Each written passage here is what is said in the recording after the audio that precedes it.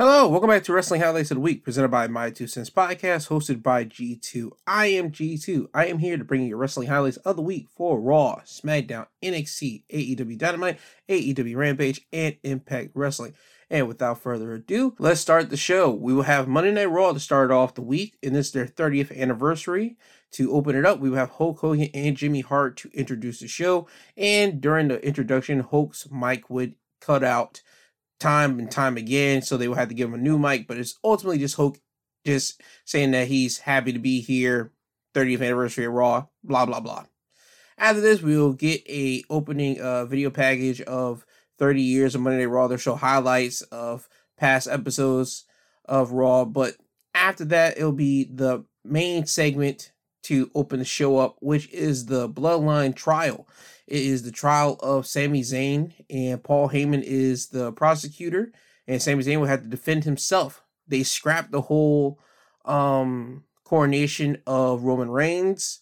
I don't know the reason why. There's been rumors and speculations about it. I don't know the official details, but they decided to scrap the whole deal, and this was what we get. But this was still a masterful segment. Paul Heyman starts off by saying that he never trusted Sami Zayn. And from day one, Sami has been conspiring with Kevin Owens to take down the tribal chief. Paul would play past clips of Sami running away from confrontations when the Bloodline were getting beat up, not handing the Usos a chair when they faced Kevin Owens in the past. And once the clips were done, Paul would ask the tribal chief to find Sami Zayn guilty as charged. Now it's time for Sami to speak, and he would tell Paul that listening to everything that Paul has said about him, it hurts because he knows what he's done for that family, and everyone in the arena can see the truth and that he is with the Bloodline. Sami would say that he had a whole defense lined up for himself, but after hearing everything that Paul Heyman had to say, he would say that, to be honest with you, I have no defense, and he will put the mic down. When Sami does this, this would piss Roman Reigns off to a high point, and Roman would just tell Sami that you have no defense. After all that, you have nothing to say for yourself. You're just going to give up just like that. You aren't going to fight for this. Roman feels that he's been slighted by this because he's given Sami chance after chance after chance, and Sami just wants to throw this whole thing away. So Roman would just shout out Solo's name and just put the mic down in anger, and we all know what that means. Solo would start walking over to Sami. He would grab Sami by the shoulder, and Solo's about to hit Sami with the Samoan spike, but Jey Uso would run over to Solo and grab him by the arm. And this would shock Roman, Solo, Paul, and everyone in the arena, to be honest. And Jey would look at Roman and tell him, with all due respect, Tribal Chief, I have a couple clips to play for Sami. And it's basically clips of Sami being the defender of the Bloodline whenever the Usos were going against different opponents and helping them retain their championships on multiple occasions. Sami taking the bullets for Roman and Solo when they were being attacked and moving them out of the way so he could take the blunt of the attack. And also Sami hitting Kevin Owens with a low blow at War Games. After the clips will play, Jey will let Roman know that Sami has taken multiple bullets for the Bloodline, and he will call Sami basically bulletproof. Jey will tell Sami that he is like a brother to him, and everyone knows that he didn't like Sami at the beginning, but now he trusts him wholeheartedly. And he would tell everybody in attendance that if they want Sami to still be a part of the Bloodline, to raise their ones in the air. And everybody in the crowd would do it, and Jimmy would get up and he would put his one in the air. So he aligned himself with Jey in this affection. So it's time for Roman Reigns' answer, and we would get Roman Reigns' answer to this whole thing. Does he find Sami guilty, or does he find him innocent? As your tribal chief and the head of the table, I find you, Sami Zayn, not guilty. For now, I want you to look at Jey and I want you to thank him because he bought you more time. And in the meantime, this is how it's gonna go. Finish out tonight, make the Bloodline proud. And then I don't wanna see you again until Saturday at the Royal Rumble. Do you understand me? I don't wanna see you, I don't wanna hear from you, I don't wanna hear that you're at a show, nothing. Go home, and then I will see you at the Royal Rumble, and that is where you're gonna deliver your final test. And then we're gonna see if Sami Zayn really is the bloodline or not. So as you can hear, Roman Reigns has declared that Sami Zayn is still part of the bloodline for now, and you heard Roman's conditions. Sami Zayn has to make the bloodline proud the rest of the night and through the rest of the week. He does not want to hear of Sami. He does not want to see Sami until the Royal Rumble, and then that's whenever you hear of Sami's final test. And more than likely will probably be Roman telling Sami, yo, you got to help me beat KO at the Royal Rumble, some of that occasion, but we'll have to see when that time comes. But after this segment would end, Roman would leave with Paul Heyman and Solo, and we would get to the first match of the night for the Raw Tag Team Championships. The Usos with Sami in their corner, going against the Judgment Day's Damian Priest and Dominic Mysterio with Finn Balor and Rhea Ripley in their corner. Now, the Usos, or shall I say Sami Zayn and Jey Uso, would win this match because towards the match with the Usos and Damian and Dominic, Jimmy Uso would technically get an injury, and the referee would throw the X up. This is all in storyline purposes because when Jimmy is down and he feels like he can't continue to go on, the ref throws the X up, and when you throw the X up, that means for them to send medical personnel down there, like this is a legitimate injury. And Adam Pearce comes down there, and he tells Jay that, yo, Jimmy can't continue, so it's like we're going to have to deem this match over, and we're going to have to give the belts over to the Judgment Day. And Sami would tell Adam Pearce, no. You don't have to do that. I'll take over for Jimmy and let me and Jay continue the match on. And Jimmy would side with Sami on this, and so would Jay. Adam would say, I did it for the Judgment Day, so I'm going to do it for you guys. So he will let Sami take the spot of Jimmy, and it will be Jay and Sami going against Damian and Dominic Mysterio. And in the end, Jay and Sami would hit the 1D on Dominic, and Sami would pin Dominic to retain the Raw Tag Team Championships. So the Usos are still technically your Raw Tag Team Champions, but Sami took over for Jimmy in this occasion here. Now, after this, we would get LA Knight coming down to the ring, and LA Knight would happen to mention what happened on SmackDown with Bray Wyatt bringing back the Firefly Funhouse. Knight mentions that Bray is living on his past glory, and that is like all the past legends in the back living in their past glory, because this is Raw 30, you have legends in the back. So LA Knight would issue a challenge for any legend to come out, and at first, no one will come out, and then you will hear Undertaker's signature gong, and then the lights will go out, and then you'll see the purple hue lights appear, and instead of the Demon Undertaker coming out, we get American Badass Undertaker. For those that don't know, American Badass Undertaker is the Undertaker that would ride a motorcycle. He talks normal. He's just like an everyday normal guy instead of the whole caricature of the Undertaker what everybody knows of him. So Undertaker comes out. He rides a motorcycle. Undertaker will get in the ring. LA Knight will leave the ring, and he will start talking junk up the ramp towards the Undertaker. And once he does this, the lights will go out. Bray's music would hit, and Bray would be standing behind LA Knight. Now, Knight would start walking back towards the ring, and once he gets in the ring, he was still focused on Bray that once he turned around, the Undertaker grabbed Knight by the throat. Undertaker will hold LA Knight until Bray would get in the ring. Knight would be thrown over to Bray, and then Bray would get LA Knight and hit him with Sister Abigail. Bray Wyatt would then get up, and him and Undertaker will look at one another. Undertaker will go over to Bray and just say something to him in his ear, and then leave the ring, get on his motorcycle, and then ride off to the back. This was a nice segment here because for many years, Undertaker was supposed to pass the torch of the creepy, spooky character off to somebody. And Bray Wyatt, for the years that he was in WWE before he got released, that was always the guy that everybody saw Undertaker passing the torch over to. And they even had a match at WrestleMania 31, and Undertaker beat him there. So we had that match there, and we thought, okay, Undertaker's going to pass the torch to Bray at that one. Nope. So now he seems that he passed the torch over to Bray. And the funny thing about this is that both of them are not in their creepy character attire when they do this. Both of them are wearing like human, normal, everyday wear clothing. So that's the funny nuance to this, but it seems that Undertaker has finally passed the torch to Bray Wyatt, and it was a good moment to see from both of these guys. Now, after this, we were supposed to get the steel cage match between Becky Lynch and Bayley that was advertised, but it never officially happens, because when Becky comes down to make her entrance, she will be attacked by Io and Dakota. Bayley would join in on the beatdown. Dakota would hit Becky in the stomach with the chain before sending her in the cage. Now you have Io, Dakota, and Bayley attacking Becky some more. Dakota would shut the door and lock the cage, preventing the referees from coming in and separating Damage Control from beating up on Becky. Adam Pearce would come down with bolt cutters, cut the chain open, but it was kind of too late. Damage Control were already done with their beatdown of Becky Lynch, and they would climb up the cage and just celebrate as the referees and officials will look after Becky Lynch. Now, people online were upset by this, that WWE advertised a steel cage match and they didn't deliver on it. Me personally, I don't have no problem with it. And I'll say this for this reason.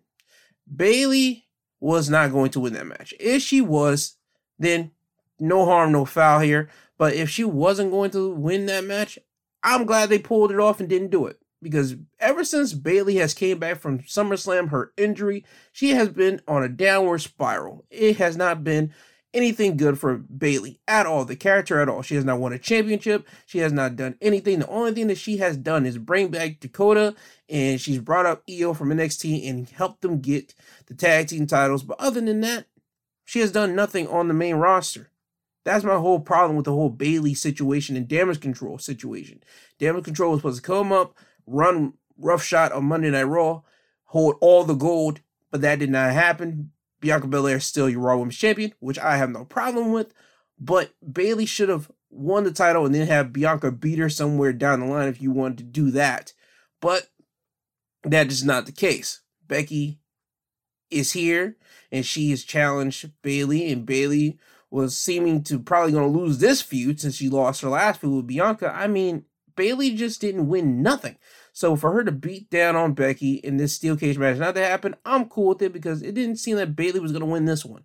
So I'm not here for the whole slander of the whole WWE not doing the steel cage match. Yo, dog, if Bayley was not going to win, I don't care to see it. I'm just going to be blunt honest. It's time for Bayley to get her just due. And hopefully, before this episode's over and I'm going to get my Royal Rumble predictions, I have an idea with what I want to see done with Bayley. So we would get that segment out of the way. DX will come down to the ring, and behind them will be Kurt Angle tailing behind them. You have Road Dogg, you have X-Pac, you have Shawn Michaels, you have Triple H, no Billy Gunn. And once they're all in the ring, they do their whole suck it stuff. Kurt Angle would follow behind with them. And now you have Road Dogg doing his introduction the same way that he would do with the New Age Outlaws. And he says his part, and when he's about to get to Billy Gunn's part, he turns over. You see all the members of DX turn over, and they see Kurt Angle standing there. They were not paying attention none of this time. And they realize he's there, and they say, "What are you doing here?" Kurt would answer and say, "I always wanted to be in DX." And so he would unveil his shirt, and he would have a DX shirt on, and they would just bypass that, and they would just about to continue on with their usual entrance. But Imperium would come out to interrupt. Imperium would get in the ring and start chastising DX for being degenerates and for tarnishing this great sport. And now you will see like members of DX like get up in the face of Imperium, and they look like they're about to do something, but they will have to pull back because they'll start saying that they're retired and they have injuries. But we would get some active wrestlers to come out to stand up for DX, which would be Seth Rollins and the Street Profits.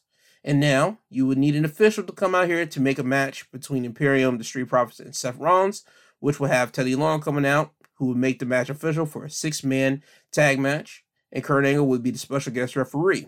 So we have that match, and Seth and the Street Profits will win that match by pinfall when Giovanni Vinci would eat a spine buster, a frog splash, and then finally a curb stomp for the win, and Seth and Street Profits won the 6-man tag match here. After this, we will have Ric Flair coming out, and he's out here to talk up his daughter, which leads to Charlotte coming out. She goes to the ring. Charlotte would name some of the top current women talent on the roster and certain women in the past and say without them, she wouldn't be able to be the best women's wrestler right now in the WWE. And then out comes Bianca Belair. She would applaud Charlotte for her accomplishment, but tell her that this is Monday Night Raw. This is her show, and that she is the EST of WWE. And then out would walk Sourpuss Sonya Deville, just being a complete hater. Sonya would say that while both of these ladies are out here taking up time from people that actually deserve the spotlight, like someone like her, Charlotte would insist that Bianca would handle Sonya Deville, so we would get Bianca Belair going against Sonya Deville right here. Bianca would win the match by pinfall when she hits the KOD on Sonya. After the match, Bianca would get the mic and say that what we just saw her do to Sonya was a preview to what she's going to do to Alexa Bliss at the Royal Rumble, and say Alexa Bliss' name, and Alexa would appear. She would appear on the screen and tell Bianca that she doesn't need to worry about Bray Wyatt, Uncle Howdy. Bianca needs to just worry about her, and at the Rumble, she's going to take the Raw Women's Championship away from Bianca Belair.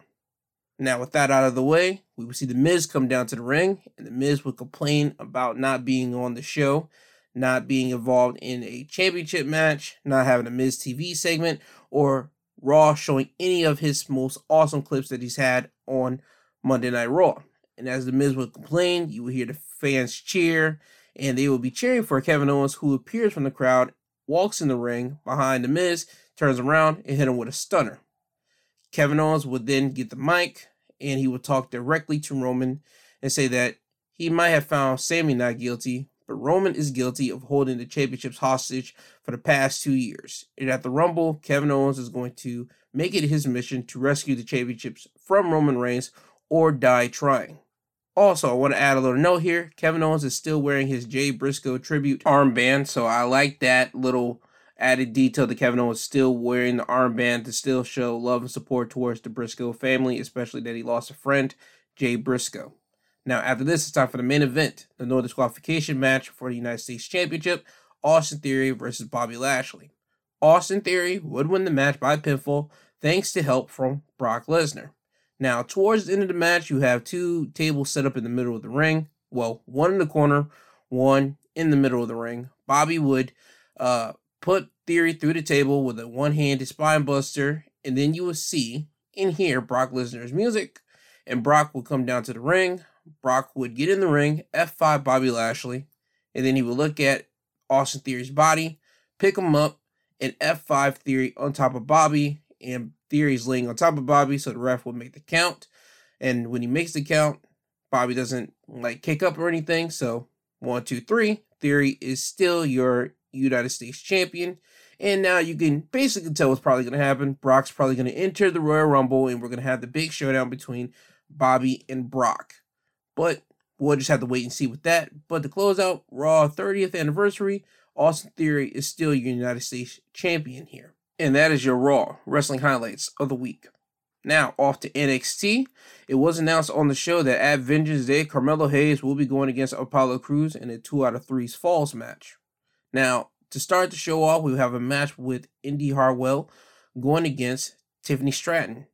Tiffany would win the match by pinfall by faking a knee injury and having the ref back Indy off of her. As Tiffany would continue to hold her knee, the ref would ask for medical to come down to the ring, and as medic would come to the ring, Tiffany would run over, hit Indy with a forearm to the face, and then grab her up, hit a steamroller, then go to the corner and hit the best moonsault ever on Indy Hartwell for the win. So Tiffany's back on NXT, and she has a win chalked up in the winner's column for herself here.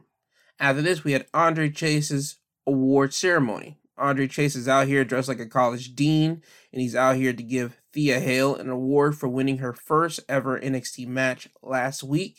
And as he gives Thea her award, JD McDonough will come out and just sour the whole thing, calling that award a participant award. JD would tell Andre to get that crap out of his ring because JD is dressed to compete, and he says Andre looks like an idiot.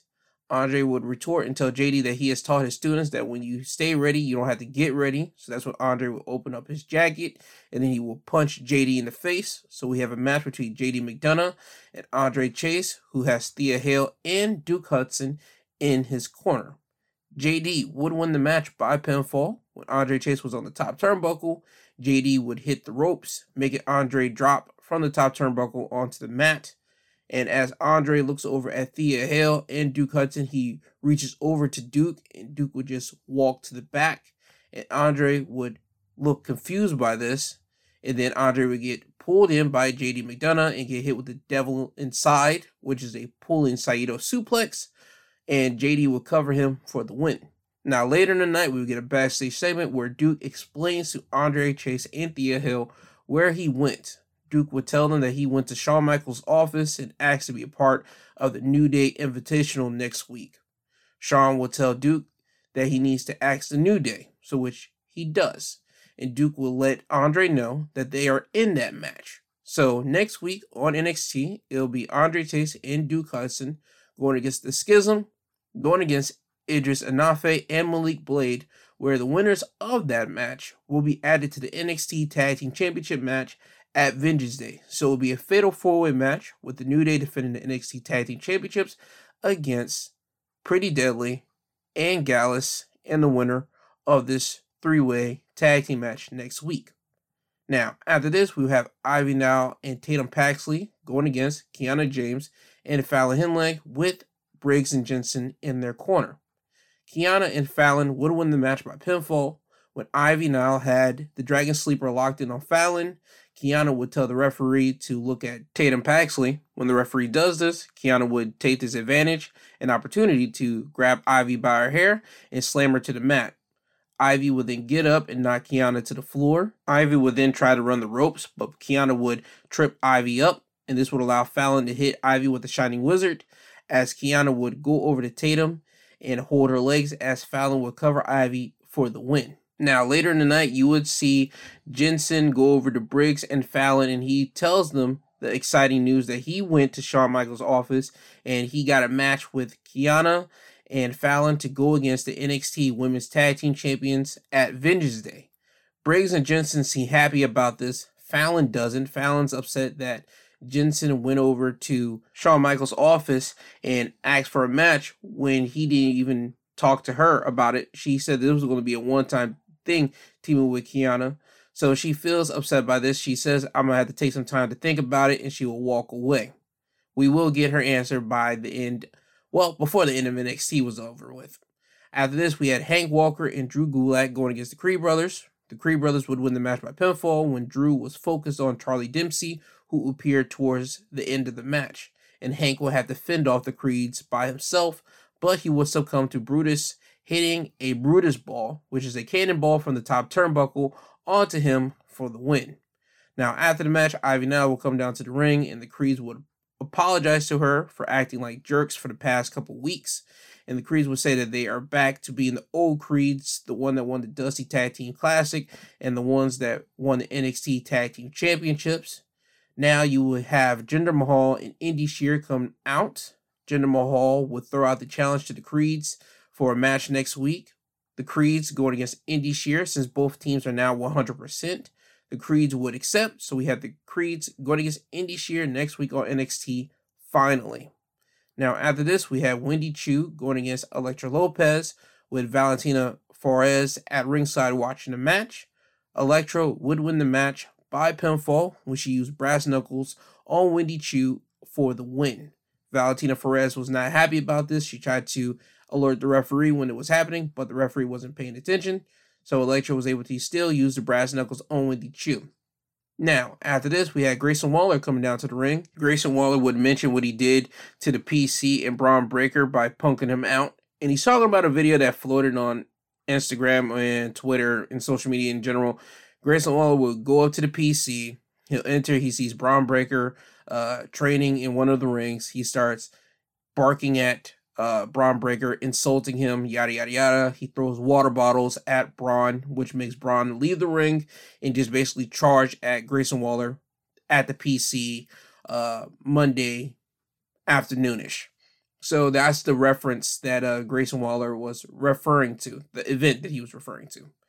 Grayson would constantly talk about he's punking Braun out. He constantly talks crap about Braun, and Grayson would unveil that he is wearing a replica NXT championship and says that he is the uncrowned champion.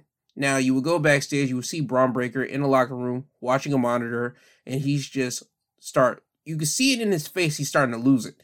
So Braun will leave the locker room, and you start seeing him make a beeline directly to the ring, and you start seeing him walking backstage. Everybody backstage is trying to calm Braun down, but Braun is just steamrolling everybody. He's just walking past them, just going and going. Grayson Waller would still continue to talk trash, and once Braun comes down to the ring, you see lots of members from the men locker room come out to separate both Bron Breakker and Grayson Waller. Now, both men would get at one another, but they'll be separated, and as both men try to continue to get at each other, Braun would push and punch people to try to get closer to him. Braun would then see Grayson Waller outside of the ring. He will leave the ring, and he tries to get to Grayson yet again, but this time he actually moves people out of his way, and he goes to spear Grayson Waller, but Grayson would move out of the way, which makes Braun smash through the barricade. And everybody sees this, everybody shout by this, they say, oh, oh, and it's a silence in the NXT arena here. Grayson Waller would get up, he looks shocked by this, but then he quickly grabs the real NXT championship and holds it up in the air, and he tells Braun that he only has a couple more days with that championship before it becomes his. So Grayson Waller still again proving that he is able to mess around with Bron Breakker mentally instead of physically, because that's the only way he's going to beat Bron Breakker at Vengeance Day. Now, after this, we had the NXT Women's Tag Team Championship matchup. It was supposed to be a handicap match with Alba Fire going against the champions Kiana Chance and Kayden Carter, but Sol Ruca would come down to the ring and she would tell Alba Fire that she would be here as her partner, and Alba Fire would begrudgingly agree to it. So we have a standard tag team matchup here. But in the end, Kayden Carter and Katana Chance would retain their championship by pinfall when they, the champions, hit their neckbreaker 450 splash combo on Sol Ruca for the win. Now, after the match, Kiana, James, and Fallon Henley would appear on the NXT perch. They'll look at the champions, Kayden and Katana, and let them know that they will see them at Vengeance Day for the NXT Women's Tag Team Championship. So the match becomes official. At Vengeance Day for the NXT Women's Championship, Kayden Carter and Katana Chance going against the challengers, Kiana James and Fallon Henley. Now we go to the main event segment, Championship Summit, with Gigi Dolan, Jacy Jayne, and Roxanne Perez, with Booker T kind of hosting as the guests. But we really didn't need Booker T for this segment because it was all about Gigi and Jacy throwing harsh accusations at one another. You had Jacy telling Gigi that she was the backbone of that tag team. She was the one holding Gigi up. Gigi was the one holding her back, and yada, yada, yada. Gigi would retort by saying that Jacy can say whatever she wants, but deep down, Jacy has some insecurities. She mentions how Jacy has to puke before she always comes out to the ring and all that type of stuff. But ultimately, in the end, it was nothing but a complete ruse. You have them basically just trying to make everyone believe that they're not on the exact same page. This is actually going to be a legit triple threat match instead of a handicap match at Vengeance Day for the Women's Championship. And it actually pulls off because Roxanne, Booker T, and everybody's just enjoying Gigi and Jacy tearing each other down, to the point that Roxanne gets up and say, listen, it doesn't matter what you two women are going to say, but at the end of the day, at Vengeance Day, I'm still going to walk out as NXT Women's Champion. And Gigi and Jacy just bypass everything Roxanne says. They get into each other's face, and it looks like those two are about to come to blows, but they just smile at one another. They look at Roxanne, they bounce her face off of the table, they beat her up some more before they finally just hit a double choke slam on Roxanne through the table. And to end NXT, you will see Gigi and Jacy hold up the NXT Women's Championship. So, again, Toxic Attraction is back on the exact same point. And at Vengeance Day, Roxanne Perez is going to have to go through both Gigi and Jacy to retain her NXT Women's Championship. And that is your NXT Wrestling Highlights of the week. Now we're off to AEW Dynamite, and Dynamite will open up with Chris Jericho and Sammy Guevara with Daniel Garcia in their corner going against Ricky Starks and Action Andretti. Sammy Guevara will get the win for his team by pinfall with Daniel Garcia's help. When Ricky Starks will hit Chris Jericho with the Rochambeau outside of the ring, Sammy Guevara would jump off the turnbuckle onto Andretti, who's in the ring, and Andretti would catch Sammy Guevara and put him in the torture rack position, and Sammy would hold on to the ropes. Sammy would get off Andretti's shoulders and distract the referee. When he does this, Daniel Garcia would get on the ring apron and hit Andretti with the baseball bat in the head. Sammy would then grab Andretti and hit the GTH for the win. So that gives the Jericho Appreciation Society at least some type of win in the win column against Action Andretti and Ricky Starks, since they have been getting all the wins over the Jericho Appreciation Society in these past weeks. Now, after this, they will play a video tribute for Jay Briscoe, because in the main event of AEW Dynamite, his brother Mark Briscoe will be going against Jay Lethal. Now, after the video tribute would play, it is now time for the TNT Championship match, where Buddy Matthews with Julia Hart in his corner will be going against the champion Darby Allin, who has Sting in his corner. Darby would win the match by pinfall when he would hit the coffin drop on Buddy Matthews when he was in between the middle ropes. Now, after the match, Tony Schiavone would come down to the ring and interview Darby Allin about his TNT Open Challenge wins that he's had in these past few weeks. And before Darby could even say anything, Samoa Joe would appear on the screen and let Darby know that he's coming back to take his TNT Championship away from Darby. And it will be announced later in the night that next week, Samoa Joe will be going against Darby Allin for the TNT Championship in a no-holds-barred match next week. Now, after this, we get a tag team matchup of Matt Hardy and Ethan Page with Stokely Hathaway and Isaiah Cassidy in their corner, going against Jungle Hook, which is Jungle Boy and the FTW champion Hook. Jungle Hook would win the match by submission when Matt Hardy had the match won when he was going to hit Jungle Boy with a twist of fate, but Ethan Page would tell Matt to tag him in.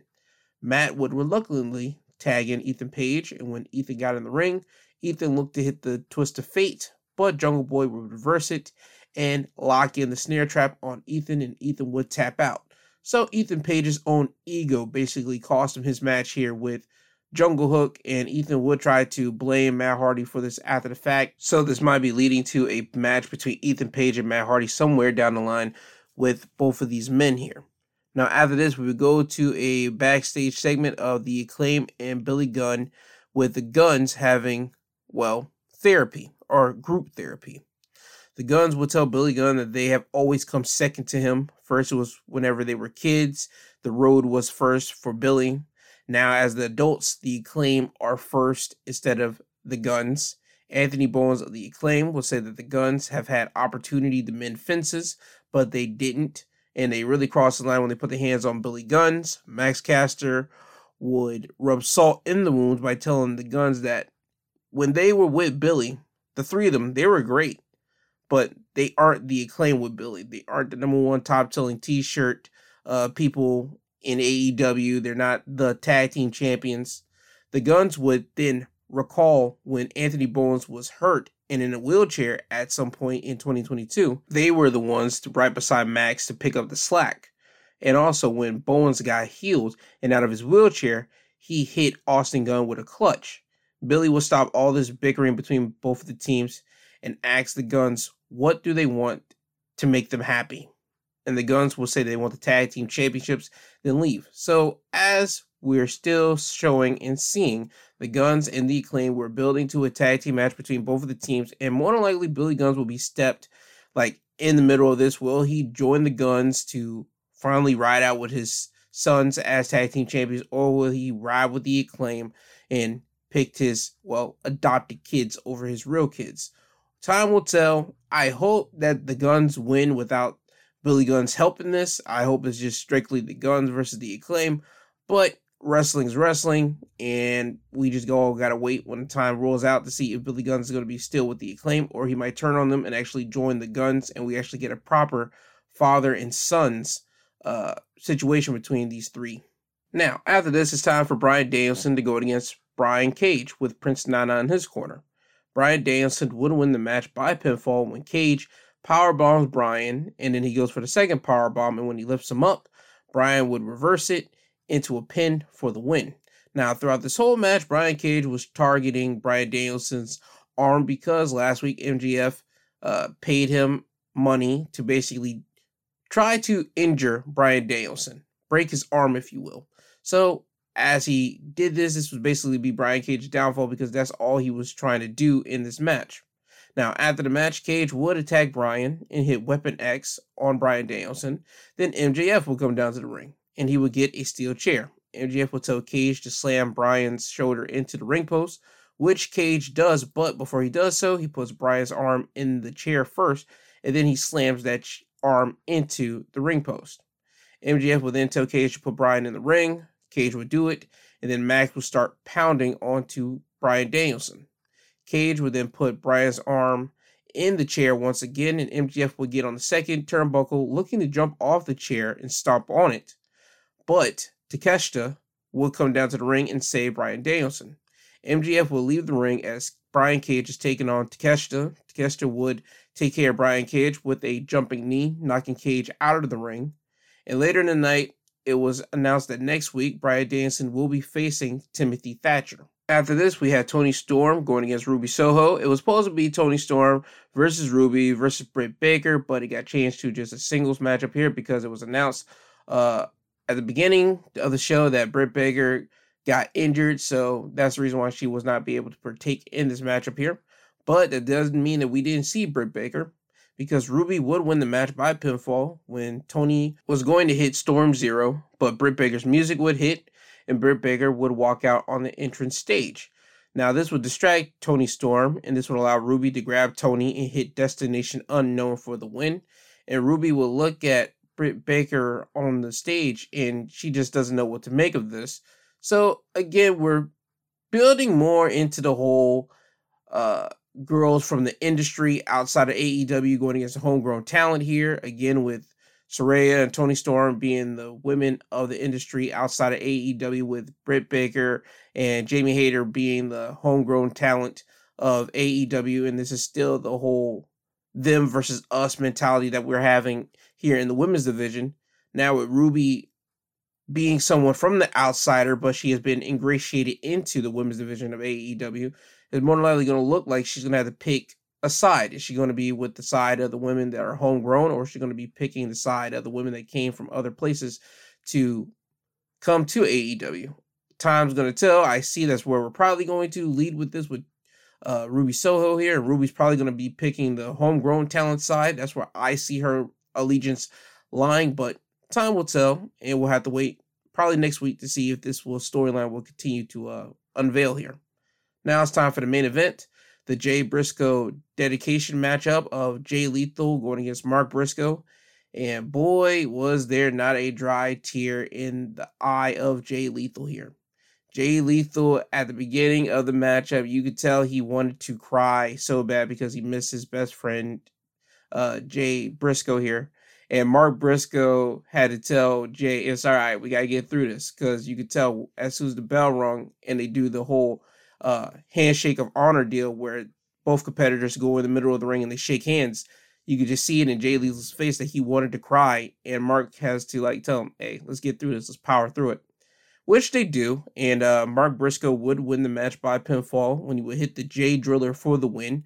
Me personally, when I was watching the match, I thought he was going to hit the Jay Driller and then the froggy elbow on Jay, but just to end it off with the Jay Driller was such a great fitting tribute to his brother, Jay Briscoe. And also, another thing to note on this is that Jay Briscoe's birthday was on Wednesday, which AEW Dynamite did have, and so it was only poetic for that episode to be dedicated to Jay Briscoe with the video package, with his brother being out there. And I'm glad Tony Khan was actually able to make that match happen, make Mark Briscoe show up on AEW Dynamite this week, because again, it's already been documented.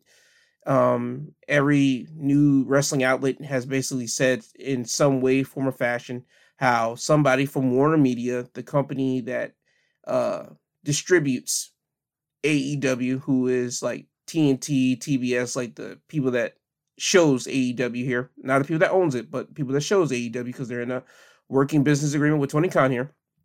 They told Tony that they could not have the Briscoes on AEW television numerous times in 2022 because Tony Khan wanted to bring the Briscoes in, and they will always shut them down. And now with Jay Briscoe having passed away last week, it was only fitting for his brother to show up here and actually have a match here to show dedication. So I was happy that Tony Khan was actually able to get that done, and the fans were happy that Tony was able to get that done, because you heard "Thank you, Tony" at the beginning of the match, and the fans showed their gratitude for Tony Khan in this, and you heard people just shout the name Jay Briscoe in the match as well, and you saw the love and admiration that even people in the back, the wrestlers, have for Jay Briscoe, because after the match, Jay Lethal would leave the ring. He would go up the ramp where all the other wrestlers from AEW were out there that had a close connection with Jay Briscoe. They'll be standing there applauding both Jay Lethal and Mark Briscoe.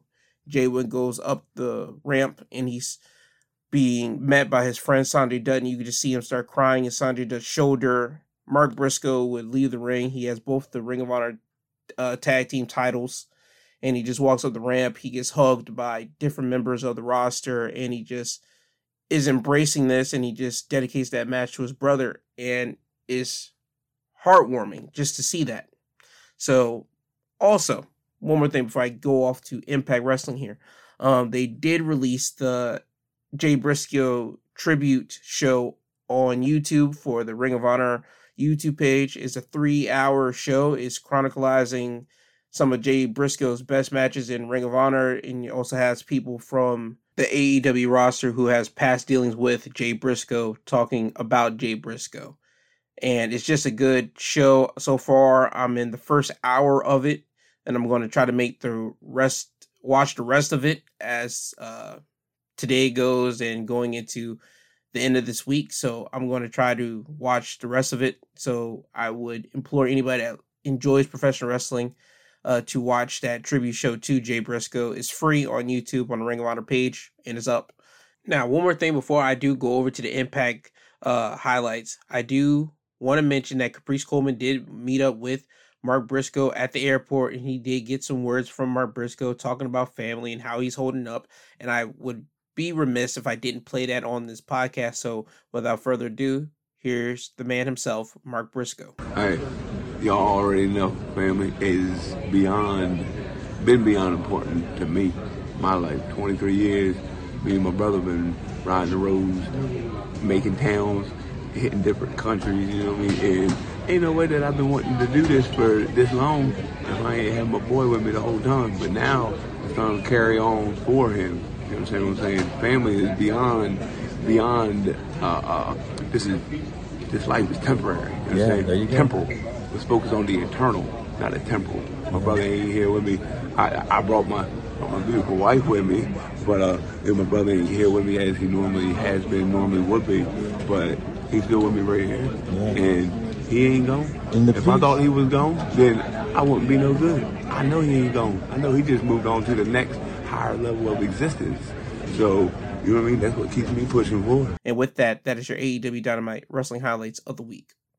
Now, off to Impact Wrestling, we will open up with an X Division Championship matchup of the champion Trey Miguel going against Mike Jackson. Trey Miguel would win the match by pinfall by hitting the lightning spiral for the win. After the match, Trey will go under the ring to get spray paint, but quickly moves away because Crazy Steve will come from underneath the ring. Steve will lock his eyes on the X Division Championship that's in the ring, and Steve and Trey would get in the ring, and Trey would grab his championship.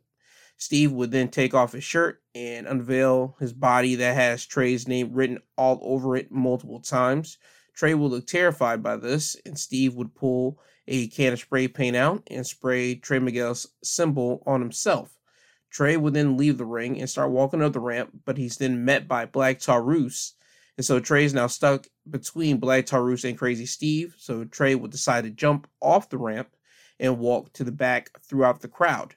So again, we're building for Trey Miguel to have his match with Crazy Steve instead of Black Taurus this time, since he beat Black Taurus at the last pay-per-view, but on the pre-show. Now, after this, we had the Good Hands, which are John Skyler and Jason Hotch going against Kevin Knight and Kushida. Kushida and Knight would win the match by submission when Kushida would lock in the hoverboard lock on Jason Hotch and make him tap out. Now, after this, we had the Knockouts Tag Team Championship matchup here of the Death Dolls, Taya Valkyrie, and Havoc with Rosemary in their corner, going against Giselle Shaw and a mystery partner, and the mystery partner ends up being Tara, or formerly known as Victoria in WWE. Death Dolls would win the match by pinfall, thanks to Giselle Shaw's own ego getting in the way. Giselle, not one time in this match, would tag in Tara at any point, leading to people in the crowd chanting that they want Tara. Giselle would play into it by acting like she's going to tag in Tara, but instead she would walk over to Tara and flip her off. This would then lead to Tara getting in the ring and grabbing Giselle and telling her that she is her tag partner and she deserves some respect. Giselle would tell Tara to get her retired butt out of the ring, and she will place hands on Tara. This will make Tara hit Giselle with the Widow's Peak. Then Tara will leave the ring, and Havoc will come in and hit the sick driver on Giselle and then cover her for the win. Now, after this, we had the major players going against Bullet Club's Ace Austin and Chris Bay. Ace and Bay would win the match by pinfall when they get Matt Cardona in a crazy looking pinfall. I mean, you first see Chris Bay get Cardona in a pin, and then Ace Austin realizes that he is the actual legal guy, so he has to take over for that crazy looking pin into his own crazy style looking pin, and he ends up pinning Matt Cardona. Now, after the match, the digital media champion Joe Henry will come out on the entrance stage and let Matt Cardona know that he accepts his challenge for the digital media championship. Henry would say that Matt Cardona lately has been feeling envious of Henry because no one is talking about him. They are talking about Dancing Moose, which, again, for people that don't know, is Joe Henry's parody song that he made of Moose when Moose was challenging him for the digital media championship. So Joe Henry would tell Matt Cardona that he shouldn't feel left out, and he decided that he made Matt Cardona a song. And the main gist of the song is that he calls Matt Cardona, and this is Joe Henry's words, not mine, he calls Matt Cardona Edge's bitch. And the reason why he says this is because Matt Cardona, everybody knows him for being with Edge whenever he was with WWE in the late 2000s. So that's what Matt Cardona's big claim to fame is. No longer that he's the guy who made riches off of being on the independents. No. His claim to fame will always be Edge's bitch. So that would infuriate Matt Cardona here, and Joe Henry just humiliated Matt Cardona, and that was Joe Henry's big plan here. Now, after this, we had Jonathan Gresham going against Sheldon Jean.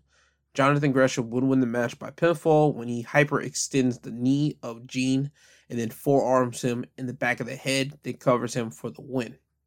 Now it's time for the main event. It's a 6-man elimination match where the winner will be facing Josh Alexander at No Surrender for the Impact World Championship.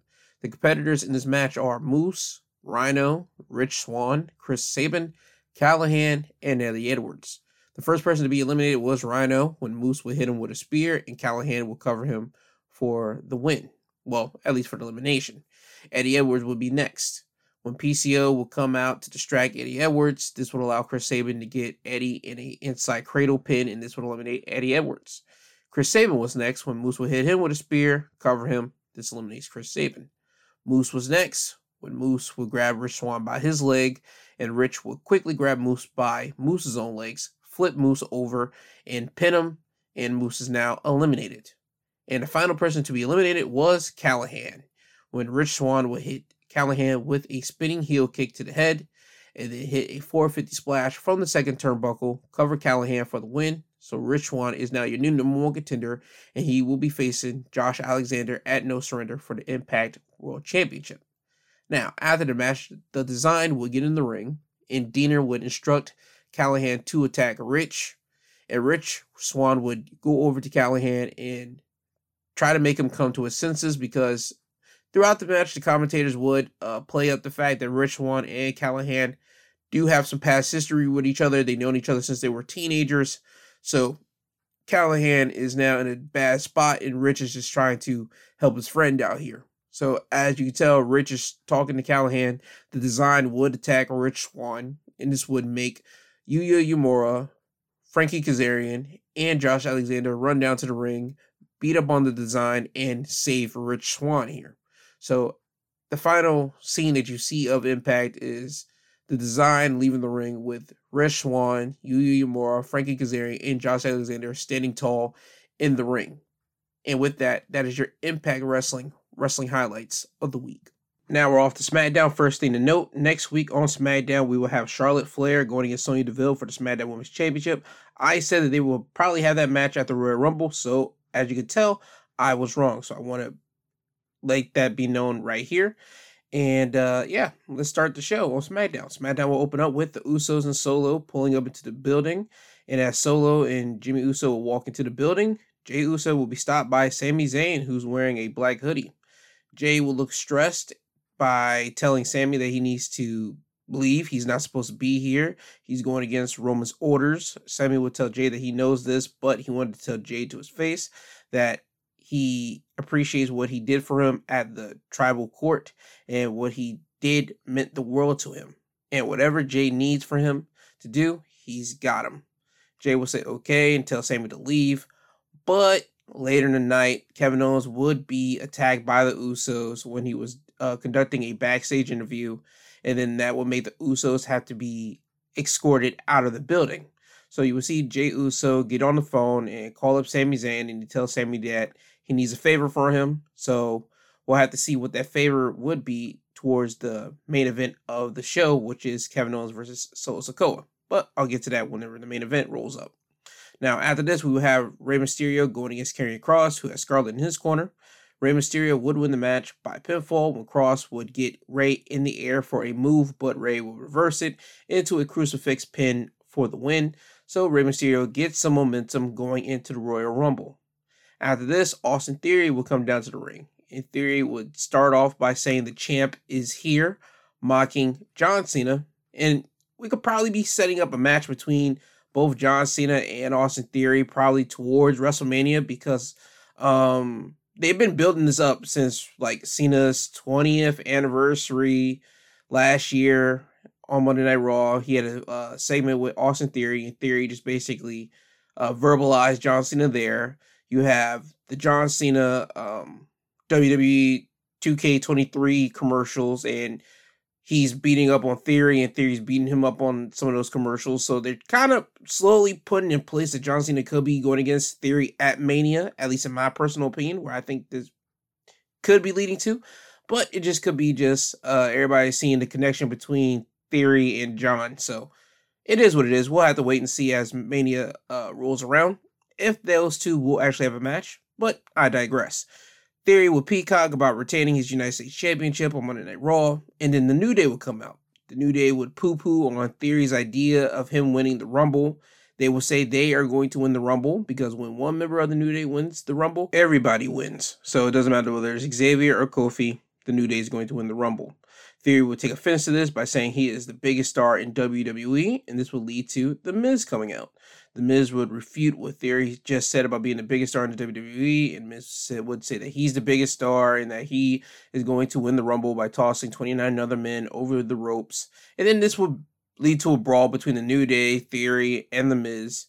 Bobby Lashley would come out. He would decimate all four men, and then he would get the mic, and he would say since Brock Lesnar interrupted his match on Raw 30, he's going to terrorize the men in the Rumble and win the match. Brock would then appear from the crowd, get in the ring behind Bobby, and hit him with an F5. Brock would then get a mic, and he would declare himself to be in the Royal Rumble and tell Bobby that he'll see him at the Rumble. So Brock is now in the Royal Rumble, and we're probably going to see a Bobby Lashley, Brock Lesnar face-off at the Rumble, which would be cool. Now, after this, we get the re-debut of Lacey Evans here. This is her second re-debut in a wrestling whole calendar year. Hopefully this one sticks here. She goes against Jasmine Allure. Lacey Evans would win the match by submission by applying the Cobra Clutch on Jasmine, and Jasmine would tap out.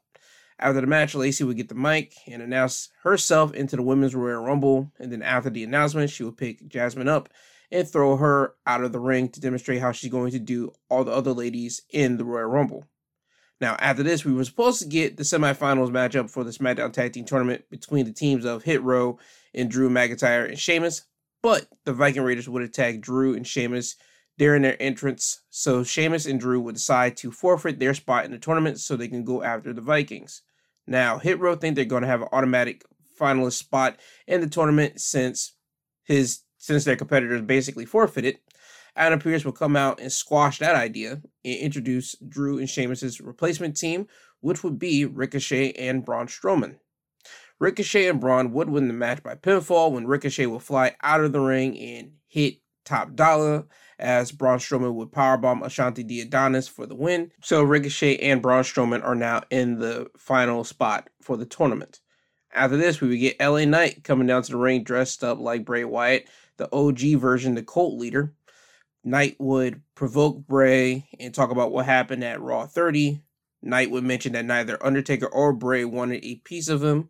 So Knight would tell Bray that Bray Wyatt can bring any version of himself to the Rumble, and it won't matter because he is going to destroy him. This will lead to Bray Wyatt's logo flashing, the lights going black, and then it pops back on. Bray is on the stage, sitting on his rocking chair, and he basically tells Knight that he can laugh it up and party up all tonight because tomorrow at the Royal Rumble, he's going to get what he wanted. He wants Bray Wyatt, he's going to get him, and he's not going to like what he sees. So that's basically the interaction here between Bray Wyatt and LA Knight. Also, Uncle Howdy, he would appear in one of the luxury boxes in the auditorium. So that's probably an interesting clue of Uncle Howdy is more than likely going to be playing a pivotal part in the lights out match between Bray and LA Knight. It's going to be interesting to see if Uncle Howdy is going to either A, join with Bray, or either B, just stab Bray in the back. We'll just have to wait and see at the Rumble. Now, after this, we'll get the other semifinals of the SmackDown Tag Team Tournament. It is Imperium going against Legado del Fantasma. Imperium would win the match by pinfall by hitting the Imperial Bomb, which is a powerbomb uppercut combo on Joaquin Wilde for the win. Next week, Imperium will be facing Braun and Ricochet in the finals of the tournament, and the winners will be the number one contenders for the SmackDown Tag Team Championships. Now it's time for the main event. Kevin Owens going against Solo Sikoa. This match would get thrown out once Kevin Owens hits Solo Sikoa with a Swanton Bomb, then covers him. Sammy would appear out of nowhere and pull Solo Sikoa out of the ring. And you can see Kevin Owens looking at Sammy, and then you see Kevin Owens leave the ring, and he grabs Solo, throw him into the steel steps. Kevin Owens would walk up on Sammy. Sammy would fall to the floor and start moving back from Kevin Owens. Solo would get up and attack Kevin Owens, looking to put him through the commentary table, but Kevin Owens would beat up on Solo some more and then hit Solo with a pop-up powerbomb on the commentary table, but the table does not break. So Kevin Owens would get a chair, look at Sami Zayn, and tell Sami point blank, once he beats Roman Reigns, they, meaning the Bloodline, are going to use this, and he points at the steel chair, on Sami Zayn. So he tells Sami that, once I beat Roman, you're going to get beat up with the steel chair by the Bloodline. So he's trying to warn Sami of his future. Kevin Owens would then hit Solo in the back with the chair, and then Solo would fall over the barricade into the crowd, and that's how SmackDown ends, with Kevin Owens walking up the ramp, going to the back, and Sami Zayn is just standing there with this look of disbelief because he might be thinking Kevin Owens is right. If I screw up, or if anything bad happens at the Rumble, I'm more than likely going to get beat up by the Bloodline with the steel chair, or just get beat up in general by the Bloodline. So we'll just have to see when the Rumble time happens if Sami Zayn is going to help Roman, or is he going to be on the lookout for his own self and turn on Roman Reigns and help out Kevin Owens. Time will tell with the Rumble. With that, that is your SmackDown Wrestling highlights of the week. Now off to AEW Rampage. Rampage will open up with Hangman Page going against Wheeler Yuta. Hangman would win the match by pinfall when he hits Yuta with the paradigm shift after already hitting him with the buckshot lariat. He just wanted to add a little bit of ego into the pin because next week on Dynamite, Hangman will be going against Jon Moxley. This will be their third match between both men. And for Hangman beating Wheeler Yuta, who is a stable mate of Jon Moxley, he wanted to send a message to Moxley here with that. After this, we have the trios match of the Best Friends and Danhausen with Orange Cassidy in their corner, going against Jay Lethal, Jeff Jarrett, and Satnam Singh with Sanjay Dutt in their corner. Jay, Jeff, and Satnam would win the match by pinfall when Jeff Jarrett would hit Danhausen with Paul Hauser's Golden Globe Award that they took away from the actor 2 weeks ago on Rampage, and Jeff would hit Danhausen with it, and Satnam would cover Danhausen for the win. Now after this, we have Powerhouse Hobbs going against Tony Mudd.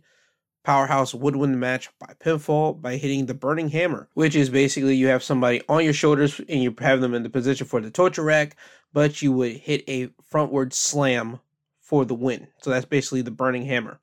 And now for the main event, Jamie Hayter with Britt Baker and Rebel in her corner going against Emi Sakura. Jamie would win the match by pinfall by first hitting a wicked clothesline on Sakura, then hitting Haterade for the win. This was a solid match between Hayter and Sakura. I would suggest you watch it if you like women's wrestling. You will not be disappointed in it. And that is your Rampage Wrestling Highlights of the week. Now, before I get you guys out of here, since the Royal Rumble is tonight, I want to just give my predictions for the Royal Rumble. Let's start off with the Raw Women's Championship matchup. Bianca Belair going against Alexa Bliss. I think Bianca Belair is going to retain her Raw Women's Championship against Alexa. I think they're going to have Bianca hold on to the Raw Women's Championship until WrestleMania, and then she'll have, basically held the championship for a whole calendar year. And who she'll be going against, I'll get to that in a minute. After this, the Universal Undisputed Championship between Roman and Kevin Owens. I think Roman's going to win this. I don't think they're going to give Kevin Owens the win here. I think Roman is going to retain his championships here. I think Sammy's going to help Roman Reigns just to prove that he's still useful to the bloodline. And I think somewhere down the line, pretty sooner rather than later, Roman's going to get tired of Sammy because Sammy constantly does not follow what Roman has been telling him to do. At the beginning of the situation, Sammy was the perfect lapdog. He would do everything Roman told him to do, but now since he's getting more and more rank in the bloodline, if you will, at first Jay hated him, so Roman always had somebody on his side in the midst. If he wanted to take Sammy out, he always had Jay that was willing to do it. But now since Jay is cool with Sammy and Jimmy's cool with Sammy, Roman's starting to lose some power over that. I can see Roman going to kick Sammy out sooner rather than later, even though he's going to help him here. I see Roman just basically doing that sooner rather than later. But Sammy's going to help Roman here, and Roman's going to retain his undisputed WWE Universal Championship. The Mountain Dew Pitch Black match, I think Bray Wyatt is going to win this. If they don't have Bray win this, I'm going to be not shocked if he loses to LA Knight getting help from an Uncle Howdy or somebody else. Now, if Bray Wyatt loses straight up just clean, no interference from anybody else, then I'm going to be shocked by it. But if Bray loses because of interference, I won't be shocked by this because they're still protecting Bray Wyatt, the character and the guy. But if I had it my way, I would have Bray Wyatt win the match, so I'm going with Bray Wyatt here. Now for the Women's Royal Rumble match. So far, they only got 12 women announced. They have Liv Morgan, Candice LeRae, Rhea Ripley, Raquel Rodriguez, Shayna Baszler, Selena Vega, Emma, Bayley, Dakota Kai, Io Sky, Lacey Evans, and Xia Li announced. And going just off those 12, if it's me, I'm going with me personally. I want to see Bayley win this, so Bayley can challenge Charlotte for the SmackDown Women's Championship, and then we'll more than likely get Rhea Ripley going against Bianca Belair at WrestleMania, both of those matches happening. If Bayley does not win, give it off to Rhea Ripley. Those are my two picks, but my first pick off top is Bayley because Bayley needs it. Rhea Ripley's in a dominant faction right now with Judgment Day. They're getting plenty of screen time. She's being the manipulator of Dominic. Her and Dominic's whole thing of mommy and Dom is working and making people hate Dominic a lot, and she's just not riding the wave, but she's an integral point to that whole structure being the way it is with Judgment Day. So Rhea's in a good shape, but for her to finally get her match with Bianca Belair that she was supposed to get at Money in the Bank, it would behoove them to either give Bayley or Rhea the win. But in the end, I don't care which one of those two win. If it's one of those two, I'll be happy with it. If it's not one of those two, I'm going to question why. But in the end, I want both of these ladies to have a match at Mania for their respective championships. Bayley going over to SmackDown, challenging Charlotte, and getting that match. And if we get Bayley winning this Rumble, she will now be able to complete the dynasty that's been set for the NXT 4 Horsewomen, which were Charlotte, Sasha Banks, and Becky. All three of these ladies have already main evented a WrestleMania. And Bayley, who was the 4th Horsewoman in that NXT Women's 4 Horsewomen situation here, she's the only woman out of those 4 that has not main evented a WrestleMania yet. So I feel that they should give Bayley that opportunity to do that by winning this Rumble here, going against Charlotte, and more than likely probably even beating Charlotte so she can have her WrestleMania moment that she has never had yet. That's for me. But that's the only way I were to book this thing. But for me, I'm going with Bayley. If not, Rhea Ripley my second. Now for the men's Royal Rumble, only so far 19 competitors have been listed. We have so far Kofi Kingston, Santos Escobar, Ricochet, Austin Theory, Seth freaking Rollins, Bobby Lashley, Baron Corbin, Rey Mysterio, Gunther, Cody Rhodes, Omos, Drew McIntyre, Sheamus, Braun Strowman, Karrion Kross, Dominic Mysterio, Xavier Woods, The Miz, and Brock Lesnar. Now, out of all these people that has been named so far, the runner that everybody sees winning is Cody Rhodes, because they've been pitching that for some time now since Cody came back at Mania, but since he made his site being known the night after Mania when he talked in the ring, I can see them giving this to Cody. And if they don't give this to Cody, I can see Sami Zayn probably coming up in here and coming close to winning it, but I don't see him as my runner-up. I just going to completely go with it. I'm just going with Cody Rhodes, period. I'm going with Cody. There's no runner-up for me. I don't know who else is going to win it if not Cody, because I don't think they want to give Sami that match with Roman, personally. I don't, but it would be poetic if they do, but I don't see it happening. So Cody Rhodes is my pick for this. I have no runner-up for the men's Rumble like I have for the females Rumble.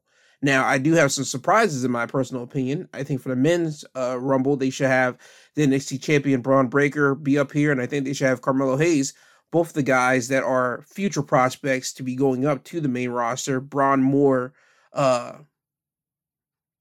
fast than Carmelo, because I feel they want to give Carmelo the NXT championship run that he deserves, while Braun is going to go up to the main roster and have Melo carry the NXT roster for some time before he drops the title. Then he makes his way up to the main roster as he's supposed to, because Melo is a must-see talent that you can see them already grooming him to be the guy for NXT. And when he goes to the main roster, you can see them grooming him to be a one-on-one superstar to look after and look forward to when he hits the main roster with Carmelo. Same thing with Braun. Let's not get it twisted. Braun is the Steiner's kid, and he knows what he's doing in that ring, even though he's only been in the business literally for a year, personally, on television? Yeah, a year and a couple months on television. So Braun Breaker, I can see them pulling him up to the main roster within the next couple months when he drops the NXT title. So those are my two surprise picks from the NXT brand, who I think they might be showing up at the Royal Rumble. But with that, those are my Royal Rumble predictions. I hope you guys have a great Saturday.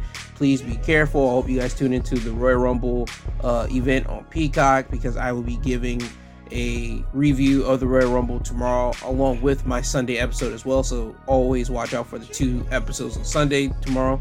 And yeah, have a good Saturday. Please be safe. Please be careful. Don't be a dick. Be nice to everyone that you come in contact with, and just be careful out there, okay?